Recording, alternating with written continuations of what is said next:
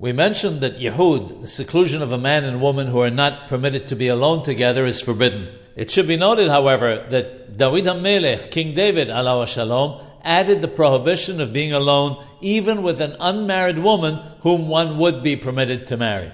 When a man marries a wife, immediately 6 of her relatives become forever forbidden to him.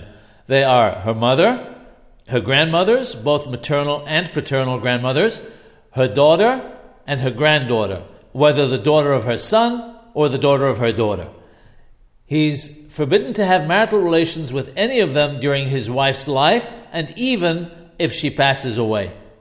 In addition to these 6, he's forbidden to his wife's sister during his wife's lifetime. This includes her half-sister, whether from her father or her mother.